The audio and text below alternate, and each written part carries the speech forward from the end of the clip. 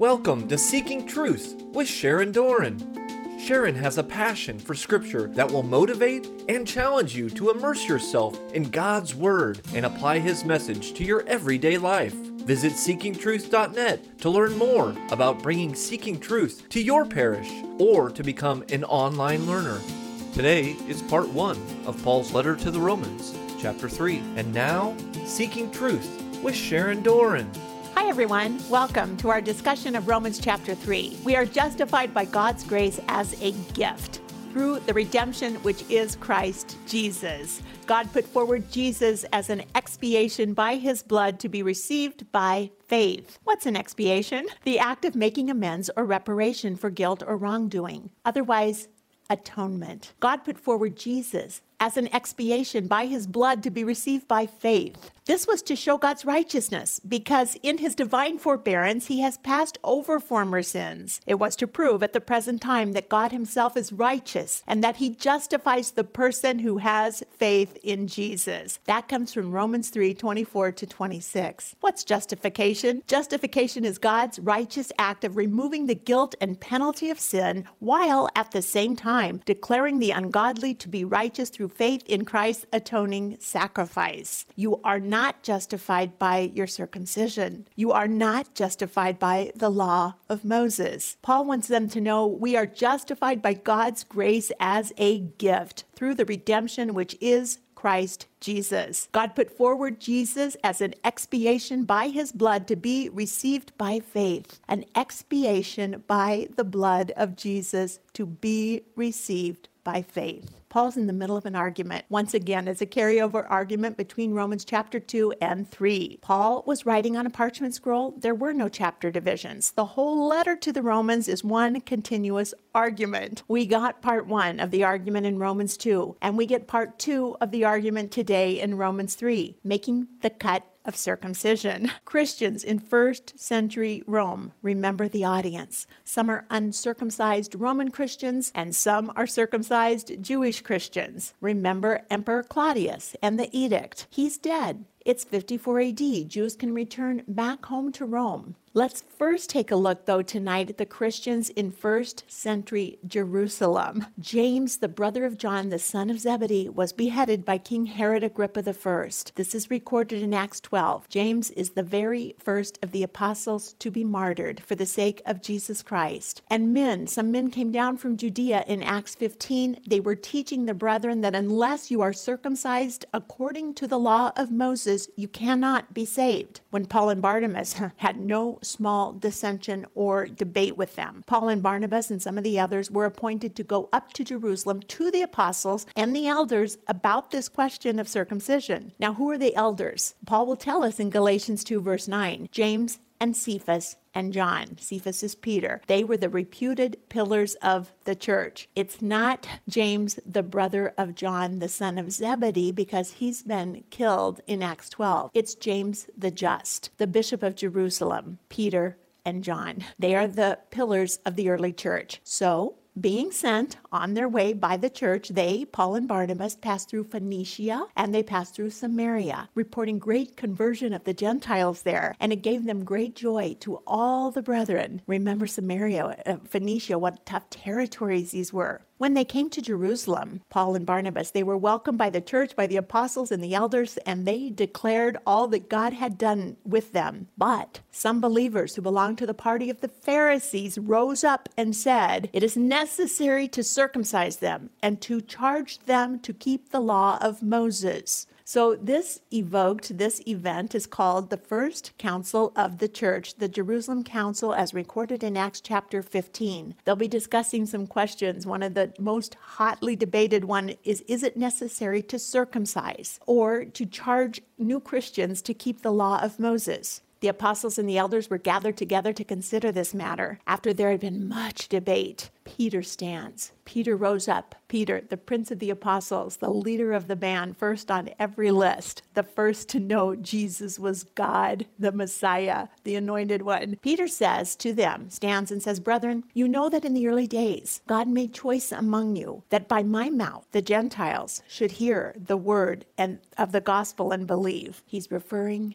to Cornelius, the Roman centurion, up at Caesarea Maritima. God knows the heart bore witness to them, giving them the Holy Spirit just as he did to us. And he made no distinction between us and them, but cleansed their hearts by faith. But therefore, why do you make trial of God? By putting a yoke, and he's talking about that heavy yoke of the law upon the neck of the disciples, which neither our fathers nor we have been able to bear. But we believe that we shall be saved through the grace of our Lord Jesus, just as they will. And all the assembly kept silent. And they listened then to Barnabas and Paul as they related what signs and wonders had been done through them among the Gentiles. And after they finished speaking, James the Just, the bishop of Jerusalem, replied, "Brethren, listen to me. Simeon has related how God first visited the Gentiles to take out of them a people for his name. He was James the Just, the bishop of Jerusalem, not James, the brother of John." With this, the words of the prophet agree as it is written. And then James the Just is going to quote from Amos the prophet, chapter 9, about rebuilding the dwelling of David, the tent that had fallen, the divided kingdom of Israel. But also, the rest of the men may seek the Lord,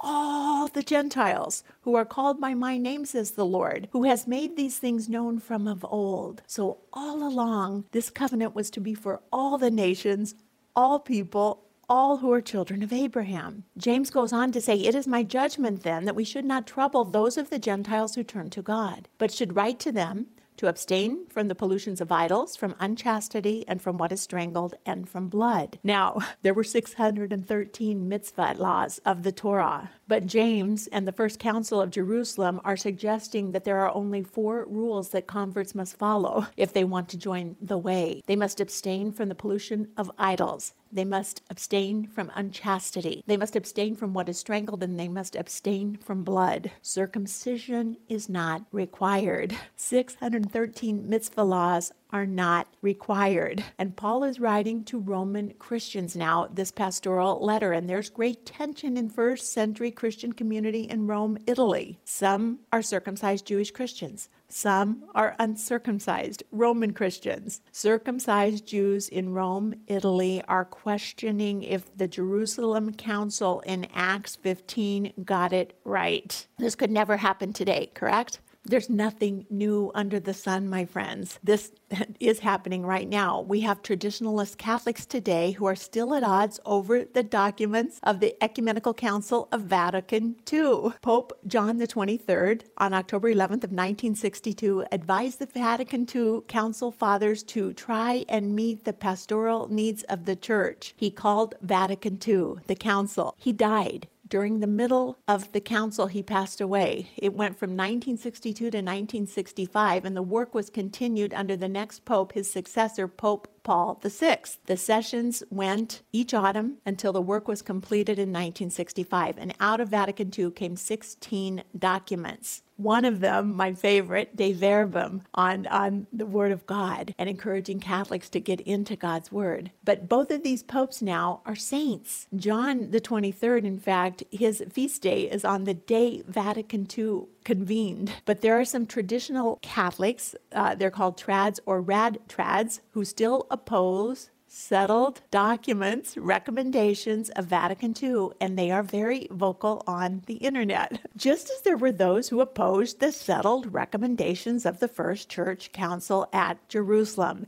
and they were very loud as well. There's tension in first century Rome, Italy in the Christian community, and the tension is over circumcision, one thing. Paul said last week in Romans 2, "For circumcision indeed is of value if you obey the law, but if you break the law, your circumcision becomes uncircumcision. So, if a man who is uncircumcised keeps the precepts of the law, will not his uncircumcision be regarded as circumcision? Then, he who is physically uncircumcised but keeps the law will condemn you who have the written code and circumcision but break the law. For no one is a Jew who is merely one outwardly, nor is circumcision outward and physical, but a Jew is one inwardly, and circumcision is a matter of the heart by the Spirit, not by the letter. His praise is not from man but from God. There is nothing new under the sun. The Jews knew that. They knew it from Deuteronomy 10, when the Lord God told them to circumcise, therefore, the foreskin of your heart and be no longer stubborn or stiff-necked. And in Deuteronomy 30, the Lord God said, circumcise your hearts and the hearts of your descendants so you may love him with all your heart, with all your soul, and live. Paul went on to say, he who is physically uncircumcised but keeps the law will condemn you who have the written code and circumcision but break the law. For no one is a Jew who is merely one outwardly, nor is circumcision outward and physical, but a Jew is one inwardly. And circumcision is a matter of the heart by the Spirit, not by the letter. His praise is not from man, but from God. So in this new covenant, circumcision is going to be disregarded altogether and truly be a matter of the heart by the Holy Spirit and not the letter of the Jewish law. Now, for the new Christians, what would replace circumcision? What would be the new covenant sign of belonging to God's universal family through Abraham? Baptism. Baptism, a visible sign of an invisible reality. Baptism would be the new circumcision for Christians throughout the entire world. Now, after that council in Acts 15, from there, Paul goes to Philippi, and that's a Roman colony. And he remained in the city some days. On the Sabbath, we went outside to the gate by the river, and it was a place of prayer. We sat down there, and we spoke to women who had come together. Women. And one of the women who heard us, her name was Lydia from Thyatira, and she was a seller of purple goods. She was a worshiper of God, which could also be called a God-fearer. And the Lord God opened her heart to hear and to heed what was said by Paul, and she and her entire household were baptized. Now, Apostle Paul baptized the first Christians of Europe and the very first female named Lydia in Philippi at the river there. Jewish circumcision was only for males, so 50% of the population was excluded. But Paul told the Galatians, as many of you as were baptized into Christ have put on Christ. There is neither Jew nor Greek, there is neither slave nor free, there is neither male nor female. You are all one in Christ Jesus, and if you are Christ, then you are Abraham's offspring, heirs to the promise. So women are in now, and each child of God is baptized into divine life of the Trinity once again. Partaking in God's blessed life of the Trinity begins here on earth by belonging to God's family on earth, the church. The king of this kingdom is Jesus. The universal invitation into the royal family of God through Abraham, through Jesus, will be baptism in the name of the Father and of the Son and of the Holy Spirit. It's Jesus' last words in Matthew's Gospel,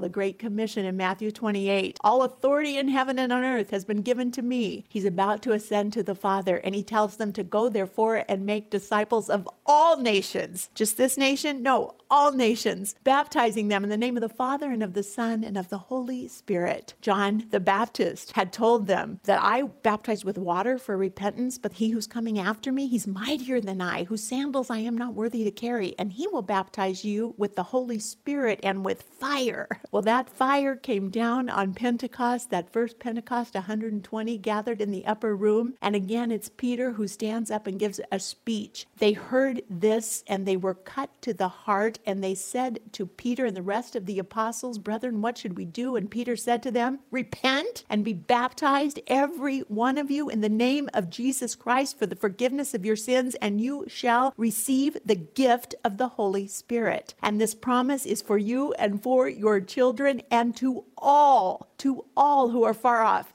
everyone on whom the Lord our God calls. So the Holy Spirit is poured out, and the Holy Spirit convicts the heart and the need to repent. To repent, and then what? To be baptized. Repent and believe the good news. And the good news is what? That you, though guilty, could be exonerated, that you could be pardoned and set free from your death sentence. You could be justified by the blood covenant of Jesus Christ alone, and you could be made righteous and walk blameless in his sight, and you could be back in right relationship, once again partaking in the divine life of God the Trinity. You could be cut to the heart and repent and believe, circumcised by the heart, by the Holy Spirit, circumcision of your heart. So to better understand Paul's letters, we have to understand what circumcision meant to the Jews. And we have to understand what the law meant to the Jews. The Jews were being set free from circumcision and that heavy yoke of the ceremonial laws. Paul told the Galatians, for freedom Christ has set you free. Stand fast, therefore, and do not submit again to a yoke of slavery. You can't fully understand Paul's epistles without understanding circumcision and the law. So tonight we're going to take Romans 3 and 4 together. We're going to review circumcision today, and next week we'll review the law. So in the new covenant, God extended Abraham's family to a universal worldwide family. You'll remember from Genesis that God called Abram in chapter 12. He said, I will make of you, Abram, a great nation. I will bless you. I will make your name great. And by you, Abram, by you, all the families of the entire earth shall bless themselves. So by you, Abram, all the families, this is going to be a worldwide blessing. All the nations, all the families of the earth. In Genesis 15, God ratified that covenant with Abraham. And remember, it was broad daylight. And the Lord God brought Abram outside, and he told him to look toward the heaven and number the stars if you are able to count them. And the Lord God in daylight showed Abram the stars. God said, so shall your descendants be. And Abram believed the Lord, and he reckoned it to him as righteousness. Now,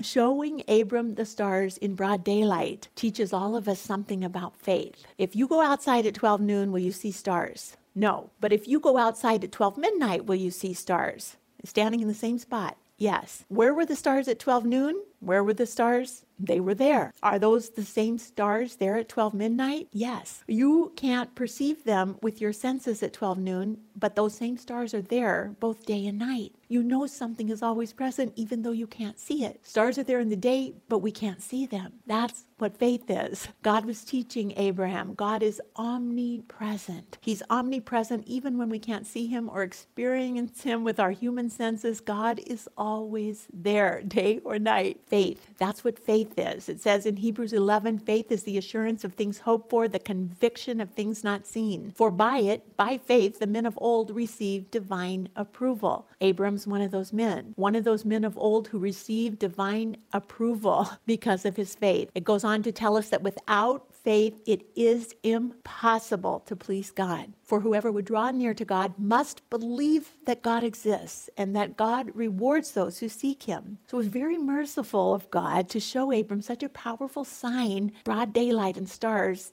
in order to increase Abram's faith. God said to Abram, so shall your descendants be. And Abram believed the Lord, and he reckoned it to him as righteousness. Remember that. Commit that verse, Genesis 15:6, to memory, because Paul will use it several times. Abram believed the Lord, and he reckoned it to him as righteousness. Okay, this is an 86-year-old man. He has no children. The Lord brings him outside in broad daylight, tells him to look at the number of the stars, count them if you're able. So shall your offspring be. This many kids you're going to have, Abram. Abram believed the Lord, and he credited it to him as righteousness. He said to him, I'm the Lord who brought you out of Ur of the Chaldeans to give you this land to possess. And Abraham said, oh Lord God, how am I to know? How am I to know that I will possess it? How am I to know? Do you ever do that in your prayer time? Lord, you're praying for something and you just want an answer. You just, Lord, how am I to know? Maybe you're discerning something, a vocation. Lord, how am I to know? Something about your kid. How am I to know? Zachariah's first question, the angel said, your old barren wife's going to have a baby. And he's Elizabeth. And he said, how shall I know this? Mary, the handmaid of the Lord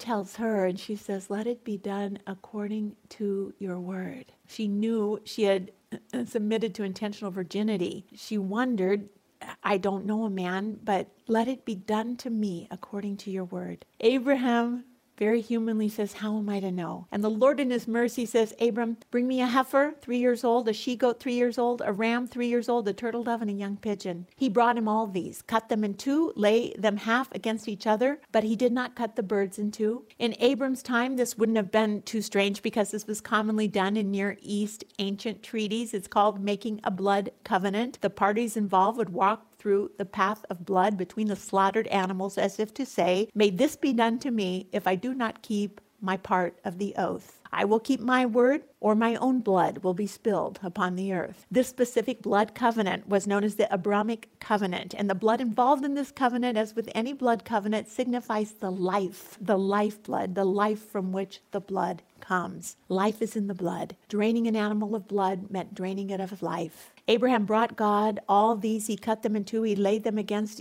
each other. He didn't cut the birds. When the birds came down, the birds of prey came down upon the carcasses. Abram drove them away. And as the sun was going down, a deep sleep fell on Abram. Now, someone else in Genesis was put into a deep sleep. You know, the first man, Adam. The Lord God caused him to fall into a deep sleep. Abram, as the sun is going down, the Lord causes a deep sleep to fall on Abram. And lo, a dread and great darkness fall upon him. And the Lord said to Abram, know for surety that your descendants will be sojourners in a land that is not theirs, and they will be slaves there, and they will be oppressed for 400 years. And when the sun had gone down and it was dark, behold, a smoking fire pot and a flaming torch passed between the pieces. Now, a smoking fire pot and a flaming torch passed between. Abram's deep sleeping. So it's God alone that's passing through the blood. Abram's in a deep sleep. God alone passed through the blood. This blood covenant would not depend on the faithfulness of Abraham. God doesn't allow Abram to even walk through the blood. Only God passed through the blood, Abram sleeping. This blood covenant does not depend on Abram being faithful. The blood covenant only depends on God being faithful. Even if Abraham is not faithful, God will be faithful to the blood covenant. Only God is responsible for upholding this covenant, and he's taking Abram's part himself. God's saying, if this covenant is broken by either party, may only my blood be shed. The blood covenant will depend solely on the faithfulness of God.